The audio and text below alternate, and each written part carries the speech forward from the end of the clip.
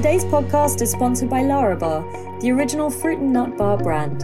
Founder Laura American believes that a healthy mind and body begins from within. That's why she created a range of indulgent and delicious bars made from 6 real ingredients as close to their natural state as possible for more mindful snacking. Lara Bar gives you a tasty treat made of simple, minimally processed, vegan and gluten-free ingredients without added sugar and flavours. Simple, real, delicious. Head over to larabar.co.uk to see all the flavours on offer. Today we'll be given an introduction to resilience, confidence and conviction, a special workshop with Paul McKenna and Dr. Richard Bandler. In this exclusive, unique online experience, you'll receive guidance and personal coaching on how to overcome challenges and problems within yourself, including negative thinking and low self-confidence, and optimize your life by finding ways to be resilient and evolve in these challenging times. Through their personal interaction, you'll also learn how to access powerful resource states of mind and body, create a compelling future, and increase your self-belief.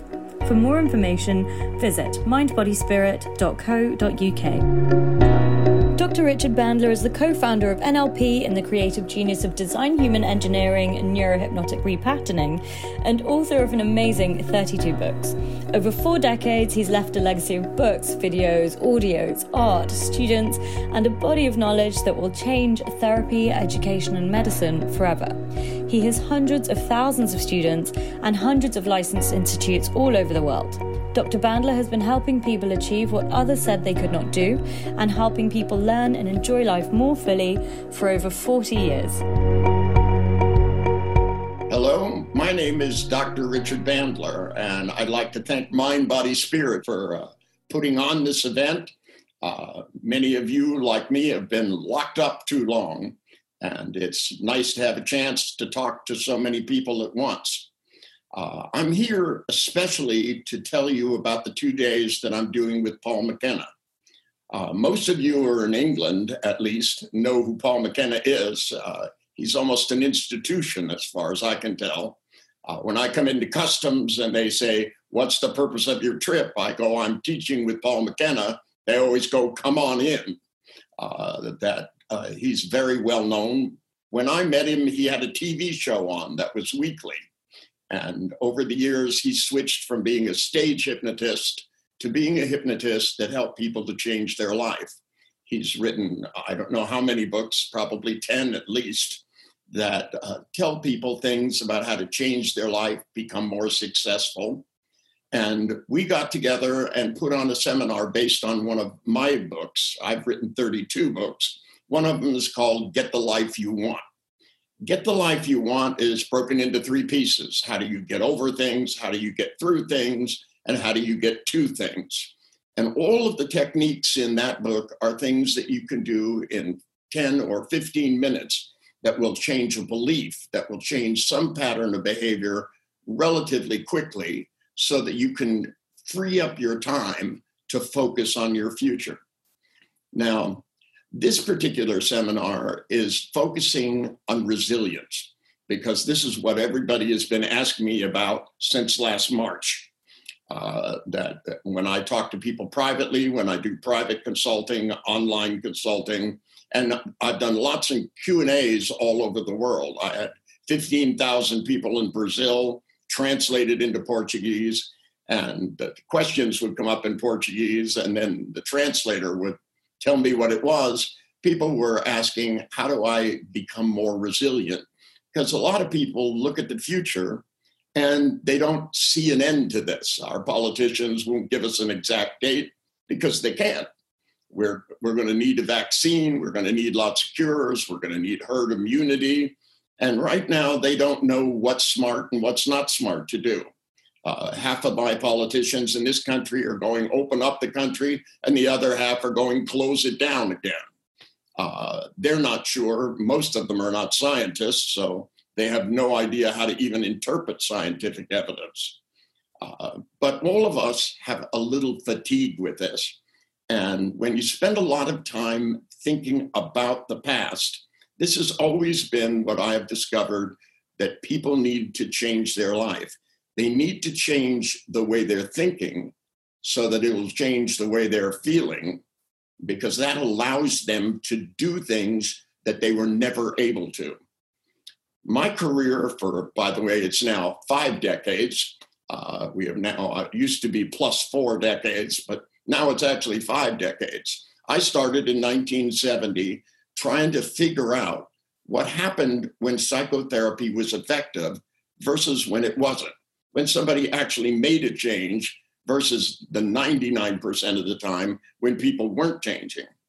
The idea in therapy was at that time, there was 160 schools of psychotherapy, all claiming they had the right approach, but none of them systematically figuring out what seemed to me to be obvious is that when we make changes, it's about our neurology. It's not about some theory. Neuro-linguistic programming really doesn't have a theory other than things work or they don't. And if they don't, they're a waste of time. So we kept examining what successful changes were, successful learning patterns. We looked at the best architects, the best baseball players, the people who were the best at everything to find out how they were thinking so we could teach other people to think that way.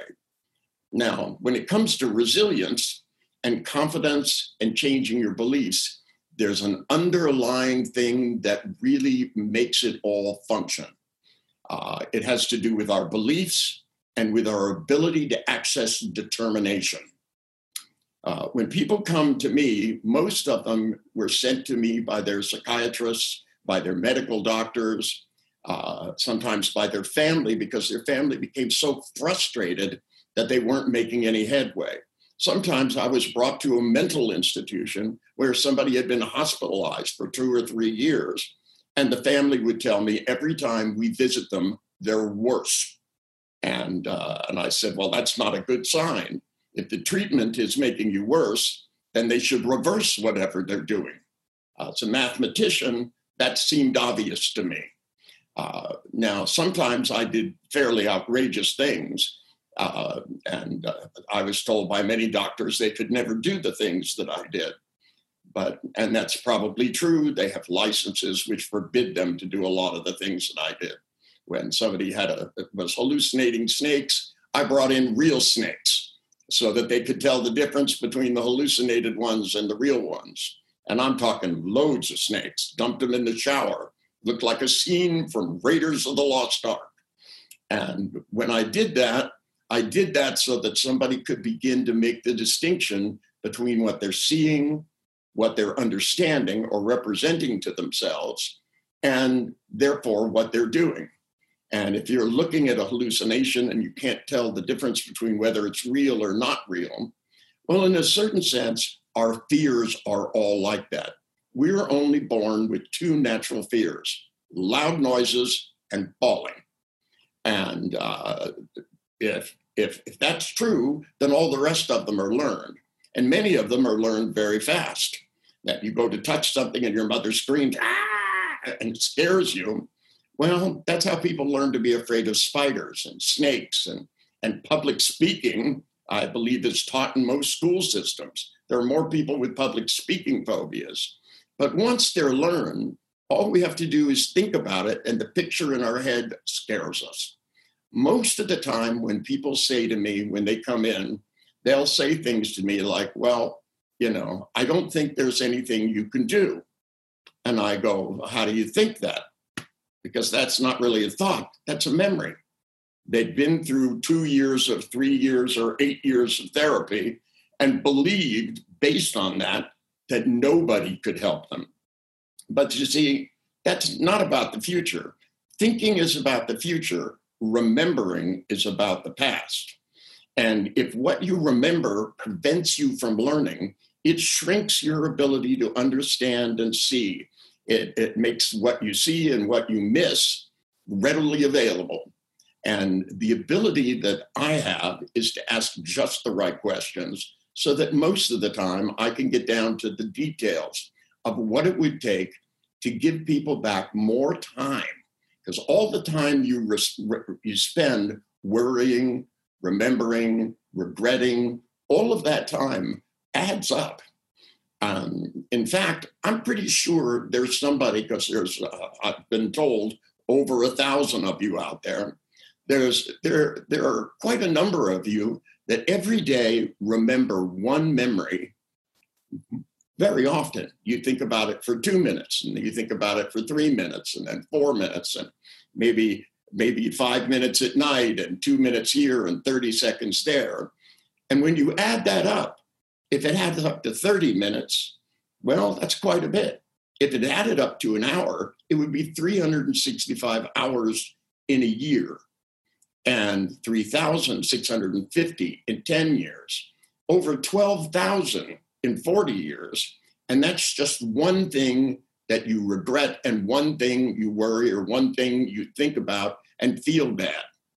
Now, it's not that you need to forget the memory, but you need to control what it makes you feel so that you don't spend time doing it compulsively.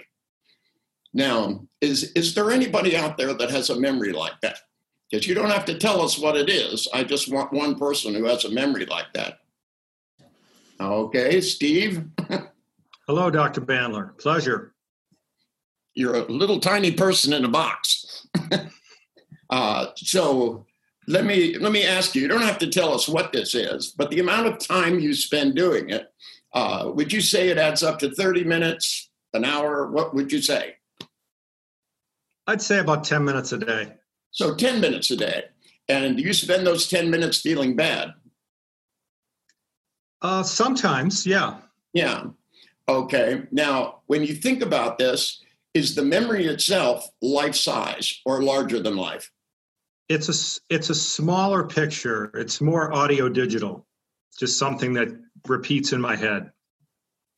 Okay, but how do you know what to repeat in your head if there's no picture? Good question. Normally the picture's about, I don't know, color about 6 inches in front of my face. But it's very close. Yes.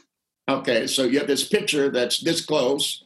It's about 6 by 6, right? And when it comes up, then a little voice starts. And if you run the picture right now and you run the voice, you get the same feeling. Yeah. Okay, that's time consuming. Okay, let me ask you does it have a border? No, it doesn't. Like a picture frame? No, it doesn't. Okay. No. So what's your favorite color? Blue. Blue, okay. Put a 2-inch blue border around it. Just draw it around the picture. Mm-hmm. And then take the border and shrink it down to the size of a small coin. Just suddenly go. And when you do that, you'll have a little tiny circular picture. Make it go all the way white, all the way black, back to the picture, white, back to the picture, black, back to the picture, white, back to the picture, and start doing it really fast. Like that. Now, go back to the original picture, put the border on it, shrink it down, and go really fast. Okay. Now, when you do that, let me ask you, if you think about the same picture that you made originally, does it still make you feel bad? No, the feeling in the center of my chest went away. It's more comical now. All right. Now, when you get rid of bad feelings, which is one of this is a neurological trick, not a psychological trick. This is how we start to relearn things. You suddenly have 10 minutes a day that you could spend doing something else. So let me ask you, would you like to be more determined in the things that you do? Yes. Okay. Now, what would you say is the most determined you've ever been when you look at your whole life, that you went up against something that was difficult and you just felt determined and just did it? You got an example of that? Yep. Okay. Now, what I want you to do is this. I want you to think of something that's very difficult to do. Okay. And I want you to make a picture about 4 inches by 4 inches in your mind. Okay. And once you feel that that's difficult, right, then I want you to go over and I want you to just simply let that picture fade and put up the picture of the thing you're determined to do. Then I want you to go back and make that picture bigger so that it's twice the size. And when you make it twice the size, it will feel harder. And then just simply disappear it and put up the picture of what you're determined to do. and then keep doing it until you got it so that it's 18 feet by 18 feet. Do it really fast. First picture, second picture, right? Then go back to the first picture, but twice as big. Second picture, twice as big. Third, go back, first picture, twice as big again. Third picture, twice as big again. Every time your feelings will keep getting stronger. You're in essence practicing difficulty, determination. Difficulty, determination. You're training your neurology to build a new cortical pathway. And you got it all the way up to 18 feet?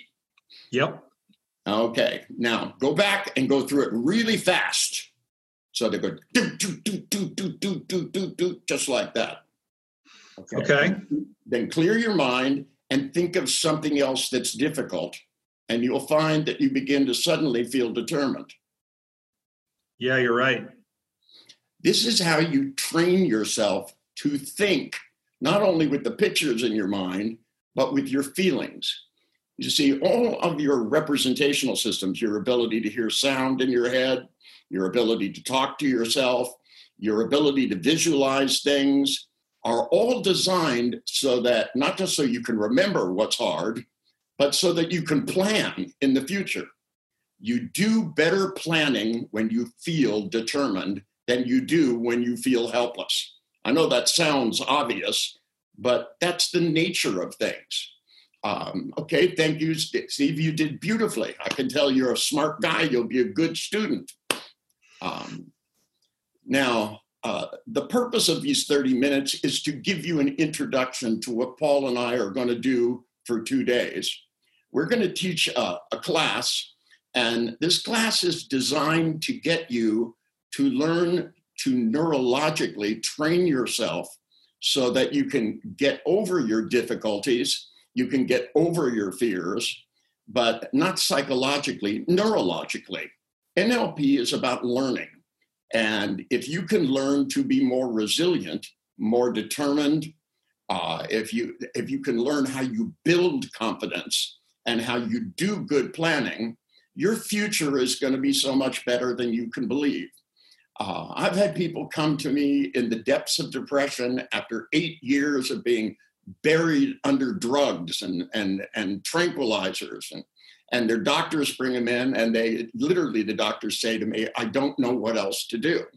And they're telling the truth.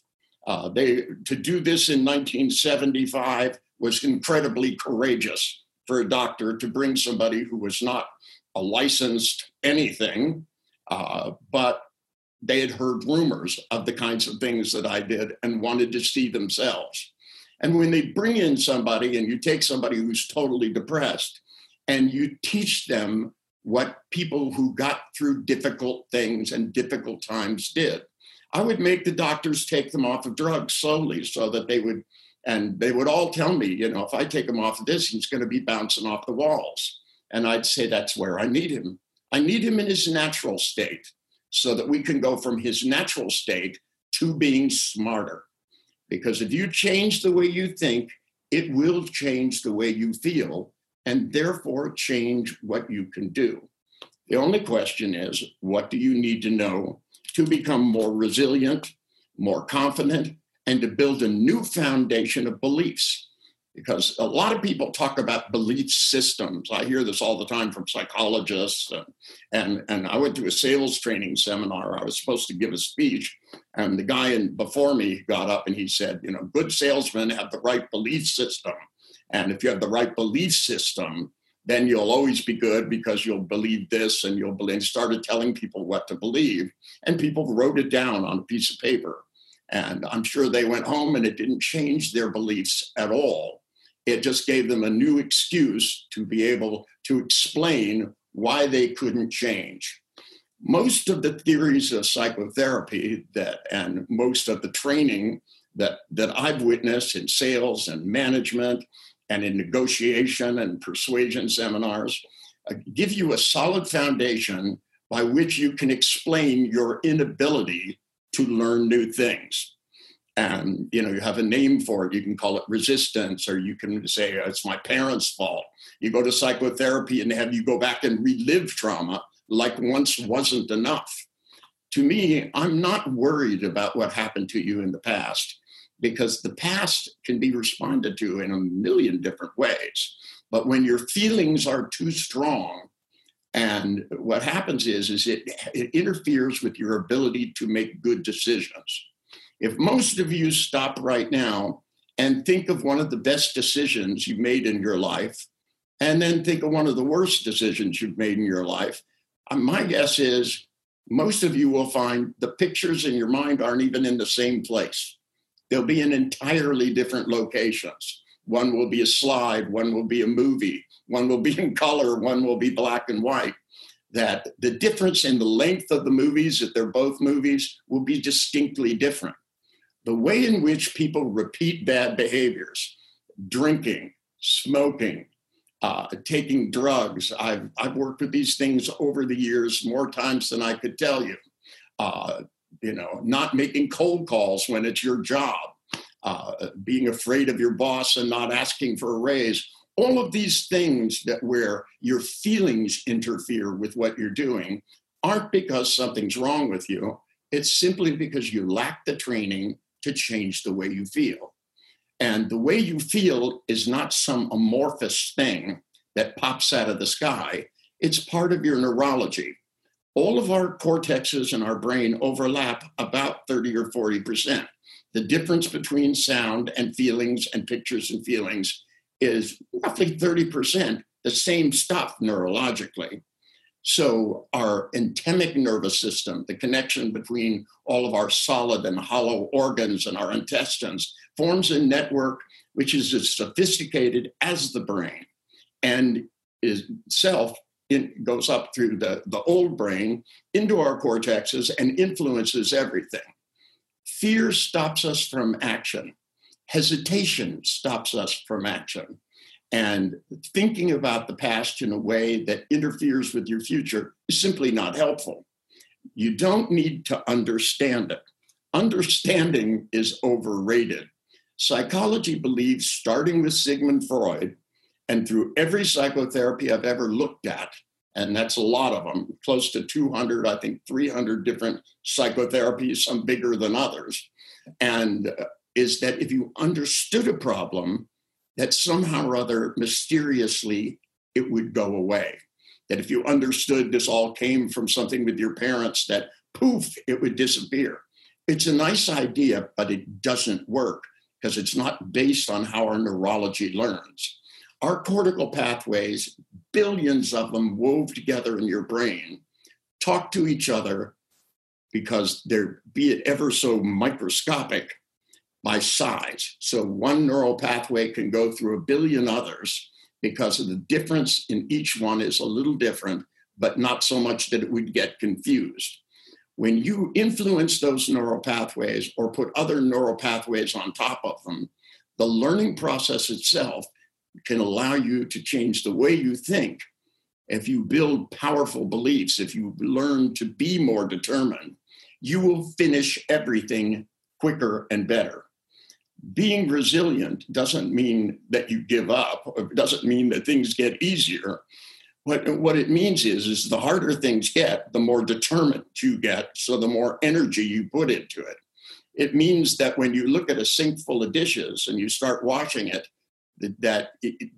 it's not that you get excited and then run out of energy as you get to the end, so you leave half of them in the sink.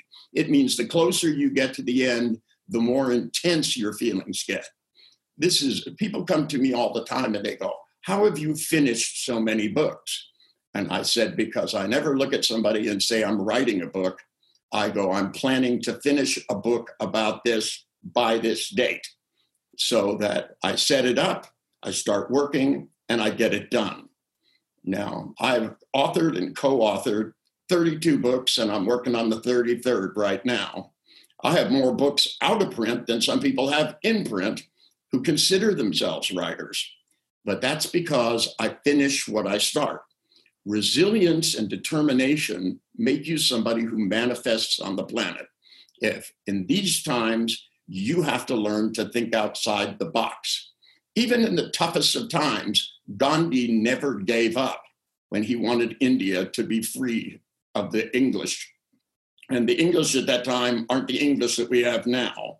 The English at that time could be quite ruthless. But he decided that rather than trying to fight them, because that was a losing battle, they would all just go on strike. They wouldn't serve them lunch, they wouldn't run the buses, they wouldn't do anything, and they would peacefully march. And even when they got beat up, they just laid down and covered their heads. It wasn't very satisfying to just beat somebody that didn't fight back. Eventually, they got to the point where the whole country closed down. He had to think outside of the box. The coronavirus has done this to all of us, that many of us are working from home and many businesses are closing. Now, there are many places in the United States, which is a pretty big place, where the country is closed down, and there are places like where I am where it's open. And there are some people that have just taken their business, uprooted it, and moved it here. And I went in, and oddly enough, in the middle of all of this, a new coffee shop opened up. And I went in and I said, I'm shocked that you just opened up a coffee shop in the middle of all of this. And they said, well, where we weren't allowed to open at all. And it didn't look like they were ever going to let us open. So we decided it would be easier to acquire new customers than it would be to financially try to survive for a year without customers. And many people are now serving food on the curb, in the parking lots. There are all kinds of people that have found ways to flourish. And if you're asking the right questions, if you're asking questions about your future, if you clean up your past a little bit, right, you build beliefs that say that even in the worst of times, during the Depression in the United States, the quote, Great Depression, not this depression, but the Great Depression, when the whole country was in food lines in the United States and things were terrible, there were a certain number of people that became multimillionaires. One of them was the grandfather of somebody that helped me to get in this business in the beginning. He was a psychiatrist, and his father and his grandfather literally at that time said, people are poor. And they looked at each other and said, you know what they're going to need? Really cheap clothes and really cheap shoes. So they started manufacturing not the highest quality, but incredibly affordable things. And they made millions and millions and millions and millions of dollars. That if you take this time, oddly enough, there are commercials now on television here to buy masks in every way, shape, and color you can imagine. Some people who were making pillowcases decided to make masks instead. That where there's a market in this world, and right now on this planet, there's a market because there are so many people that are missing so many things. And so a lot of them you can provide online, but we have to understand this is not going to last forever. But when it comes back, it's still going to come back with a lot of paranoia. It's going to come back with a lot of fear, a lot of hesitancy. We're not going to be shaking hands as much as we used to and hugging each other. The Italians are going to have to learn to keep those kisses off your cheek for a while. But as the world reopens, the environment for all of us who are in business, especially people who teach yoga, do massage, and there's going to be a great need for people to meditate. I'm sure Mind, Body, Spirit is going to do a lot of business in the next couple of years. And the seminar we're going to put on is only going to allow 25 people in it. This is because I want a chance to talk to you and for you to be able to talk to me. And we're limiting the number. It's 2 days. Paul's going to do half of it. I'm going to do half of it. We've done this before live and in front of large audiences, but this time we want to make it intimate. If you're interested, I can guarantee you, I'm really looking forward to this. And it's nice to have things to look forward to. I just wanted to say thank you to all of you who have been listening. There's nothing that I've talked about that you can't try. And for those of you who don't go to the seminar, I have a lot of books. My new book is called Thinking on Purpose. And for those of you who want to learn to master these techniques in your own life, Mind, Body, Spirit is offering you a very unique opportunity. And I'm very grateful to Mind, Body, Spirit for doing this. I've mostly only been doing Q&A things all over the planet. And my forte is in helping people to change their life, not just in answering questions about the past. I'm more worried about the future, and I hope you are too, but not worried fearfully, worried excited. Because to me, when you look at the future, it's a vast horizon of possibility. So thank you, Mind, Body, Spirit, and thank all of you for listening. And 25 of you, I will see you very, very soon. A big thank you to Dr. Bandler for this introduction to resilience, confidence, and conviction. We will be releasing the 25 tickets to attend on Saturday, the 29th August at 11 a.m. British summertime. So you can pre-register for those at www.mindbodyspirit.co.uk. Paul McKenna is renowned for helping people overcome their most difficult problems. He was named by the Sunday Times as one of the world's leading and most important modern gurus. He's Britain's best-selling non-fiction author, selling over 10 million books in 35 countries over the last decade. And he's worked his unique brand of personal transformation with Hollywood movie stars, Olympic gold medalists, rock stars, leading business achievers, and royalty. For more than 30 years, Paul McKenna has helped millions of people successfully achieve their goals, quit smoking, lose weight, overcome insomnia, eliminate stress, and increase their self-confidence. He's regularly watched on TV by hundreds of millions of people in 42 countries around the world. I've been working with Richard now for a long time, many years. We first met in the early 90s, and we've been formally working together since the mid-90s, about 25 years. I particularly like working with Richard because no two events are ever the same. And he likes to constantly up his game, which is something that personally I find very exciting as well. We decided to work in this particular area of resilience, also helping people with confidence and conviction, because right now the world's going through some very profound changes. And we know, for example, from research, when we ask people, what is it you're most scared of? Always in the top 10 comes the unknown. Sometimes higher than death. And there's a lot of things that are unknown right now. People don't know how their health might be affected, the economy, their future, and what the world will be like. So understandably, people feel anxious or they feel overwhelmed. They may have lost some confidence. They may have even begun to catastrophize. That is, they think, well, this might happen and that might happen. I'm not sure about that. And before they know it, they've created the end of the world inside their minds. In fact, there's a famous saying by Mark Twain, which is, I've been through some terrible experiences in my life, and some of them actually happened. So we were thinking about this when we decided to do this event with Josh and Mind, Body, Spirit a while ago. And we thought, what do people in the world need right now? And what can we give them? Because myself and Richard pride ourselves on working with people either in big groups or individually.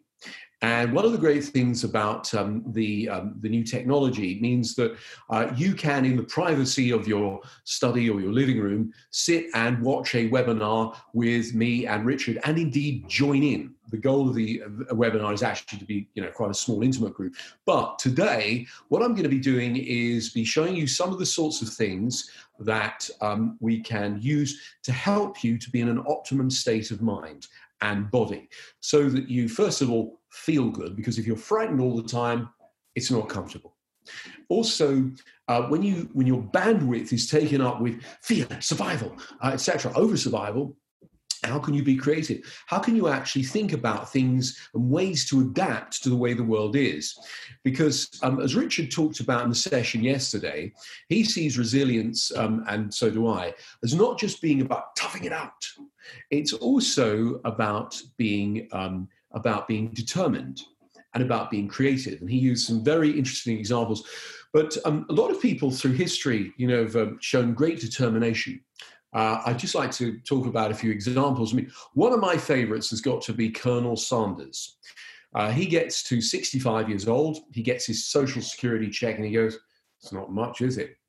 What have I got that people like? What resources have I got? And he thinks, what have I got that people will pay for? my recipe for chicken. Everybody loves that. So he went to his local restaurant and he said, hey, I got this great recipe for chicken. Hey, you don't have to buy it off me, but if you use it, just give me a piece, give me a percentage of every bit you sell. And they said, get lost. So he went to another one, and he went to another one, and he went to another one, and he went to another one. How many do you think he went to before he got his first yes? 30? 50? 1,009. Edison, the famous inventor, he's well past his 1,000th attempt at inventing the electric light. And a journalist says to him, so, Dr. Edison, how does it feel to have failed more than 1,000 times? He says, haven't failed once. With every attempt that I make that doesn't work, I'm closer to finding the way that will. See, that mindset was what drove him on to create the electric light. I mean, you've got people like J.K. Rowling, the famous author, the Harry Potter author. She was rejected by every publisher, not just once, over and over again. And it's some very disparaging letters, things like, this is too long, kids won't sit through this. It was actually the boss of the publishing house, his daughter, who pulled the manuscripts off her dad's desk and started reading it. Dad, this is great. He said, you think? She said, amazing. So they gave her an advance, a very small one. I think it was just a few £1,000s. And of course, they were going to offer more for the American rights. She said, I think I'll keep those, cut to $1 billion later. The Beatles, rejected by every major record company. Jobs and Wozniak, turned down by Atari. He often gets some more education. One of my other favorites is Walt Disney. He was fired from, I think it was the Kansas Star newspaper, because they told him he lacked imagination. Now, what is it that makes some people super determined? Because, you know, as a kid, I was told, one of my school reports said, I would never amount to anything. And I went, you know what? I'm going to show you, right? Now, some people would be crushed by that. They go, I'm never going to amount to anything. And other people go, you know what? I'm going to show you. Yeah, literally, the more you tell somebody that they can't. I interviewed for my podcast the other day, Michelle Moan. She's this hugely successful businesswoman. For those of you who don't know who she is, she's the ultimate bra. And she's now in politics. She's a real, most amazingly motivated people I've ever met. And she said basically a lot of her determination came from people saying, you can't, sure, I'll show you. Now, that can sometimes be a very resourceful place, a very resourceful state. Because years ago, I wrote a book called Change Your Life in 7 Days. And people said to me, well, how can you change it in 7 days? I mean, I've heard it takes 21 days to get a new habit. I go, no, I've seen people change in 7 seconds. You know, they just got to a point where I'm just not putting up with that anymore. I'm going to do things differently. Or they suddenly had an idea and they were, hey, I can do things differently. And in that moment, their life changed. Or maybe you just met that particular person and you knew life was never going to be the same again. So change is possible at any moment in our lives. And I'm of the school of thought that, you know, we should stack the cards in our favor.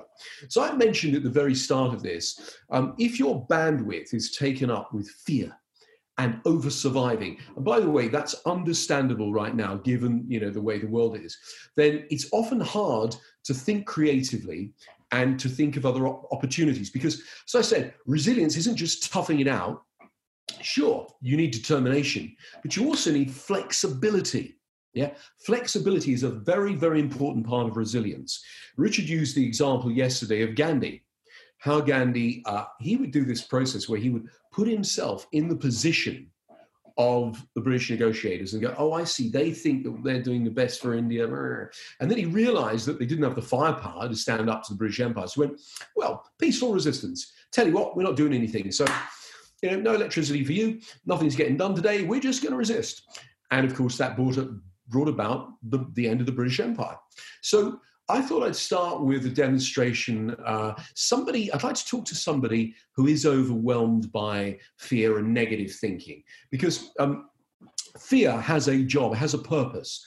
It says, be prepared. If I'm about to step off the curb and there is a bus coming, I want fear to pull me back to keep me alive. But what I don't want to do is constantly live in that, because it's exhausting. It's also not very comfortable, and it doesn't give you bandwidth for the creativity you might need. So somebody who's got a lot of fear going on right now. Dr. Lizzie, hello. Hi. How are you doing? Yeah, good. Thank you. Amazing. Very exciting. Well, good. Now, I've asked for somebody who's got a lot of fear, a lot of concern, negative thinking, worry, that sort of stuff going on. Is that you? Yes. Okay. Yes. Now, as I mentioned, our emotions are basically their signals. Fear says, be prepared, there could be an emergency, yeah? Anger is usually when one of our standards has been violated. It's, hey, don't talk to me like that.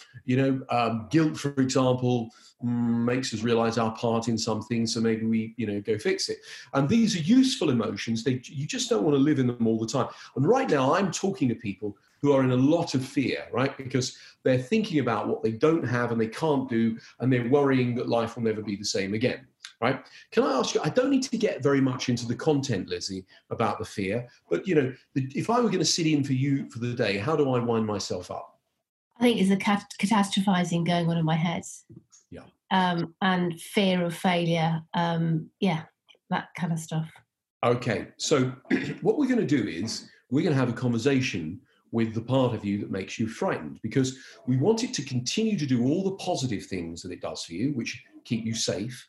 But if it's catastrophizing, it's basically overdoing its job. Now, people who are quite compulsive tend to find this is a character trait. So if you're probably the sort of person who's really good at getting things done, and maybe, you worry a bit too much about being like a perfectionist, right? So good, because I'm a perfectionist too. And if that's me. Yeah. But so the world needs people like us, because if we left it to these hippies who don't really care about anything, nothing would ever get done. The thing is, though, what we don't want to do is overdo it. So which is what we're going to do is we're going to do a little reset. It's a very simple process. So if you can give me your hands like this, Lizzie, there you go, and just close your eyes for a moment. And I'm going to ask you to get in touch with the fear, right? The part of Lizzie that regulates her fear and makes her frightened, yeah? And I just want to say to your fear, any disowned fear, because sometimes we push it away because we're just too much, we're too frightened. Yeah, so any disowned fear, anxiety, stress, fear, that sort of stuff, let me know when I can talk to the fear. Yeah, you can talk now. It's a massive gremlin that's just taking over my body. Okay, now, if I could just talk to the gremlin, the fear. Okay, thank you. Look, thank you for doing the good things that you do for Lizzie. Your intention is to keep her safe, is it not? Yes. Yeah, and I'd like you to continue to do all the good things that you do for Lizzie without excessive fear in future. And that's possible in theory, isn't it? Yes. Yeah, so it's a bit like the gears in a car. You go from first to second to third to fourth to fifth. Instead of going, at the moment, you're just going, bam, straight to fifth, right? No. What I'd like you to do is to begin to ease it, unless there is a real emergency, man chasing you down the street with a knife or something. Yeah, have as much fear as you want. But if you're doing a lot of this in your mind and it's not real, you're preparing for emergencies that never happen.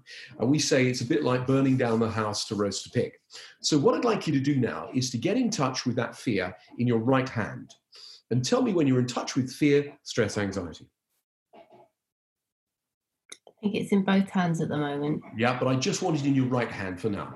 The left hand, I'm going to put something. Yeah, that's great. So thank you, fear. I'd like you to be there, fear, for now, and continue to do the good things you do for Lizzie, but without overdoing your job. Now, in theory, that's possible, isn't it? Yes. Yeah.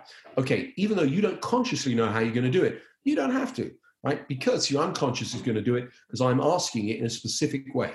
Now, in your left hand, I'd like you to put peace, calm, comfort, peace, calm, comfort.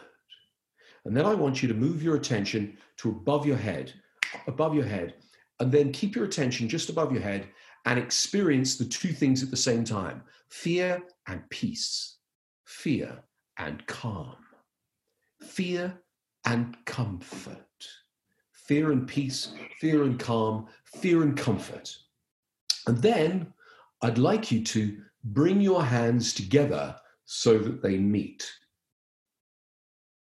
And then allow them to figure out how you're going to be able to have all the positive things from the fear signal that keep you alive and safe, but without it being so excessive and you worrying and catastrophizing in future. Now, you won't have to know how you're going to do this, because your unconscious mind is going to figure it out. And in a moment, it'll be like there's a click that things can be different. And somehow, you won't know necessarily how you can do it, but you'll just know it's possible. And as soon as you get that click, tell me yes. Well, I've just closed my right hand. Does it feel like you're going to be able to have fear when it's necessary, but it not be overwhelming? Yeah, it's like I've just closed my. It's weird. I've just closed my right hand. Mm-hmm. My peaceful hand is just calm and taking over. Great. Now, what I'd like you to do is to pull your two hands towards you. That's it. Good. Pull them towards you and integrate them into you now. So you've got the ability to have fear if you need it, but it not be overdoing it and running the show so much. So you've got more peace. And if you need fear for protection, etc., or to be made aware, you have it. So you should be feeling quite calm right now. Yeah, I feel much calmer. I feel a bit sort of like a bit emotional. Sure. I also feel, I suppose I feel there's a bit of resistance still. It's okay. Yep. Yeah. So what we're doing this is we're just resetting it. We want an ecosystem of emotions. We want you to be able to feel fear if you need to feel joy, to feel if you need anger or frustration, you have that. But then also motivation, confidence, all sorts of things. So let's all do this now. Everybody that's watching, I want you to put your palms. Lizzie, thank you very much, by the way. So palms facing up. And in your right hand, I want you to get in touch with an emotion that's overwhelming, an emotion that is taking up too much bandwidth, that's stopping you from enjoying life as much as you want to. Now, once you've got that there and any disowned stress, anxiety, fear, I'd like you to acknowledge that it does something for you. It has a positive intent. And I'd like it to continue to do all the positive things that it does for you, but without being overwhelming in future. That's right.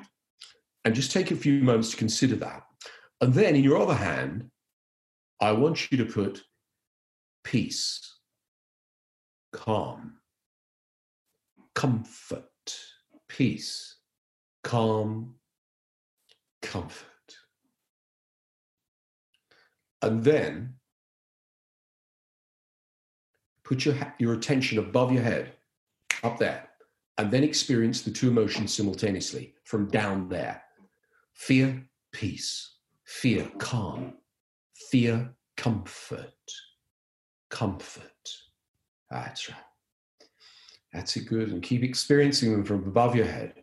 And then bring your hands together and let them meet, so that we are reorganizing the ecosystem of your emotional intelligence. So you've still got the ability to feel fear, but it's within the ecosystem of all the other good stuff. So it's not so overwhelming. And then when it feels like these two aspects of you can work together for a more harmonious life, so you don't have unnecessary fear in future, you only have it when it's absolutely necessary, and yet you have more comfort, peace, calm. When that feels possible, bring your hands together and integrate that into you. That's right. And just enjoy looking at how much calmer and more peaceful and wonderful life will be when you're free from unnecessary emotional overwhelm. And then open your eyes, come on back up. So what we just did there is a very simple process. I wanted to give you a taste of some of the things that we're going to be doing on this seminar, myself and Richard. And that is, first of all, usually the change work that we do with people is very dramatic, often very powerful. Things that people have, been putting up with for years and thought they either couldn't get over or were told that they'd have to live with, or stupid stuff like that. We're often able to help people. And also that it's usually not such a big deal. There isn't usually a lot of weeping, wailing, and gnashing of teeth. It's actually a very straightforward process. And that's something else myself and Richard pride ourselves on, because we're not conventional therapists who want to sit there and ask you all about your problems over and over again, and then go over and over and over them. No, way we like to do it is to make it so straightforward and simple, but with dramatic, powerful changes that you can actually notice in your everyday life. I worked with somebody last week. I got in touch a couple of days later, went, I'm just not feeling the panic and the overwhelm anymore. I'm actually able to think really clearly, to make good decisions, go for the things I want. Because instead of constantly worrying about everything that could go wrong, I'm thinking about everything that could go right. I haven't lost any of my ability to potentially see the downside of things, but I've got more bandwidth to be more creative. Now, speaking about being creative, when I talked about Gandhi, he did a process whereby he would think, I'm going to go negotiate with this guy. I'd float out of myself and I'd float into him. And I would look through the eyes of the British negotiator. Oh, I see. He thinks this, oh, right, he thinks that. So if I address it in that way, then he'll feel as though I'm connecting with him. I can see what his unmet needs are. And we can find some resolution. Now, I often think that it's a really good idea to borrow from the genius of other people. And so also I like to borrow from other perspectives. So we're going to do another thought experiment right now. And for this, I'm going to put on a little bit of relaxing music, because we're going to do 2 thought experiments before we finish. What I'd like you to do is I'd like you to make yourself really comfortable. And I would like you to close your eyes and just take a deep breath in. You don't have to go off into a deep trance. We're going to do some hypnosis before the end. But I want you to imagine you can see into the future, and I want you to float up and out of your body and go out way off into the future. And go right out further and further into the future, and even further. And I'd like you to go to near the end of your life, not the end, near. And I'd like you to look back. And firstly, I want you to ask yourself 2 questions. What do you wish you'd done more of? And what do you wish you'd done less of?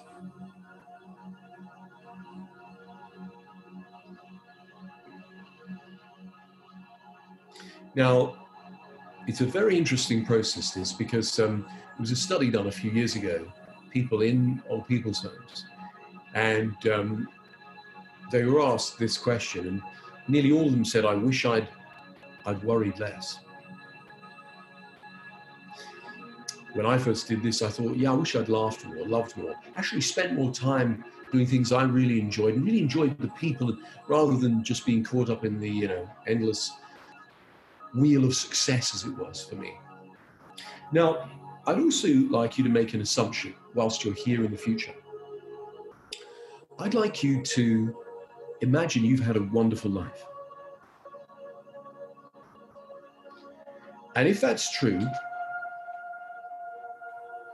what must have happened? For you to have had a really, really wonderful life, what must have occurred? Was it family? Was it what you did in terms of your career? Or was it something else?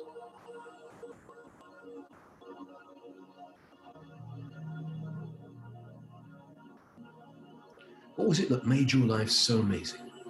As you look back on it now, get hindsight ahead of time.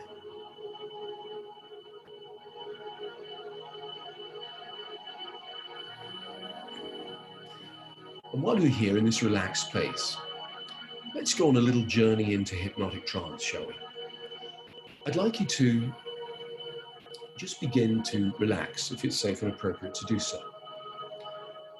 Close your eyes and relaxing the little muscles at the side of your eyes.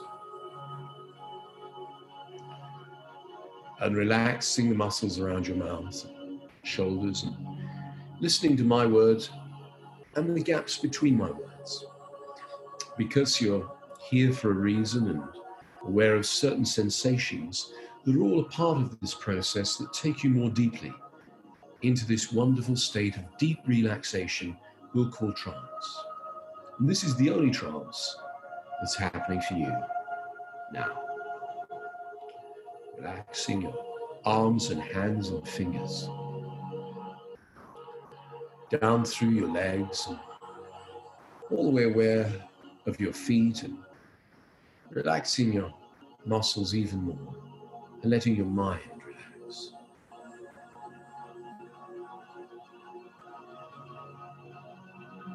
And then, imagine how you would look if you're twice as relaxed as you are right now. And floating into that more relaxed you, and seeing through the eyes of your more relaxed self, hearing through the ears and feeling how good it feels to feel this relaxed. I'd like to talk to that part of you we'll refer to as the controller, part of you that likes to be in control. And I'd like you to continue to do all the good things that you do from the background of your experience for now. And I'd like to talk to that part of you I'll refer to as the protector, the part of you that keeps you safe. And I'd like you to continue to do all the good things you do, but from the background of your experience for now. I'd like to talk to that part we'll refer to as the evaluator, part that criticizes, analyzes, judges, compares. I'd like you to continue to do all the good things that it does, but for now, from the background of your experience. That's right. I'd like to talk to that part of you we'll refer to as desire, part of you that gets you things. I'd like it to continue to do all the good things that it does for you in the background of your experience, so you can let go of all desire in this moment. I'd like to talk to that part of you we refer to as the seeking mind, the mind that seeks the way. I'd like it to continue to do all the good things that it does for you from the background of your experience. Now I'd like to talk to non-seeking, contented mind. Right now, there's nowhere else to be, nothing to be done. Everything is as it is. Now I'd like to talk to big mind. How big are you? How small are you? When are you? Is there anything you're not? And I'd like you to take your problems and challenges, worries, stresses, fears, frustrations, and just put them into this expanded consciousness and allow them to transform now.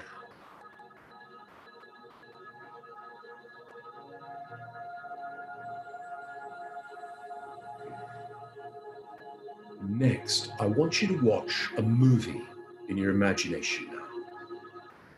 A movie of you more resilient, more confident, more conviction and determination. A you that's full of opportunity and optimism. A you that's really inspired to go for the things that you want to go for, but knows that all is well. And when that movie looks really good, a movie of you in your home life, your work life, in social situation, dealing with difficult people and challenges, when that movie looks good, float into you in that movie and see through the eyes of your more resilient self, more confident self, more determined self, full of conviction for a happier, more optimistic life. And feel how good it feels to feel this way, because in a moment we're going to return to normal waking consciousness, and I'd like you to bring those good feelings back with you, feeling refreshed, relaxed and alert, calm and confident, with a renewed sense of optimism and deep inner joy as I count back from 10 to 1. 10, 9, 8. That's right, beginning to return now. 7, 6, 5. You might want to stretch and yawn. 4, 3, 2, 1. That's it. Wide awake. Wakey, wakey. Okay, so I hope you enjoyed that little trance we did and the thought experiment we did as well.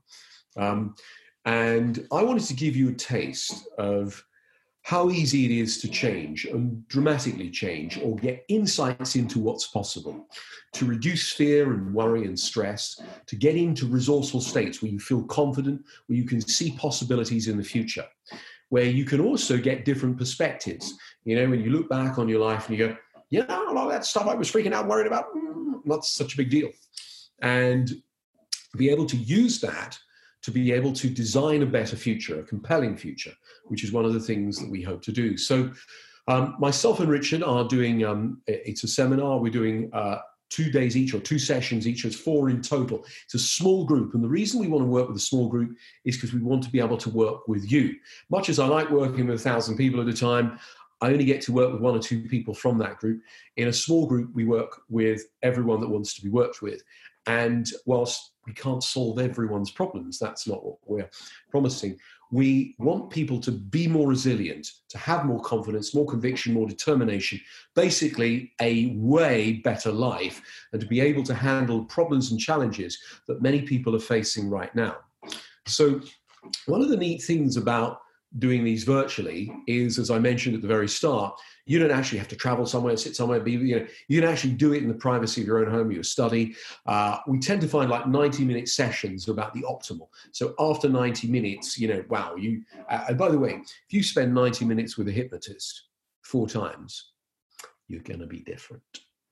Plus, when you're in a small group, very often the issues or challenges that other people have relate to you. So, I mean, I've always found that since I've been, you'll find that a group confidence will be an issue, or it'll be, a more compelling future, or it'll be overcoming, blocks, things like that. So very often people within the group will have the same issues. One of the nice things as well about what we do is we don't have to get into all the gory content about this and that happened. Sometimes we need a bit of content, but we don't need to have all the stuff that in the past has been upsetting in order to recode it so that you get over it, you get through it, and you get to it. So I want to thank you for participating in this webinar. I do hope it's been insightful. And for those of you that have never seen the work that I do before, I hope that you've enjoyed it and found it interesting and useful.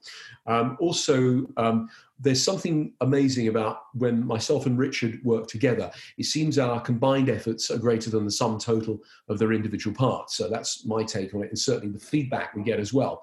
So this really is a unique opportunity to work with us. And I thank Mind, Body, Spirit, and they really do put on fantastic events. So this is a brand new thing for us. I think it's going to be an extraordinary experience, and I do hope you're able to join us. For more information about the Wellbeing Festival, visit mindbodyspirit.co.uk. Today's episode was sponsored by Larabar. I've been your host, Pavani Vyas, and this episode was produced by Josh Roberts and our sound engineer, Erin Milliken. Thanks for listening, and we'll be back very soon.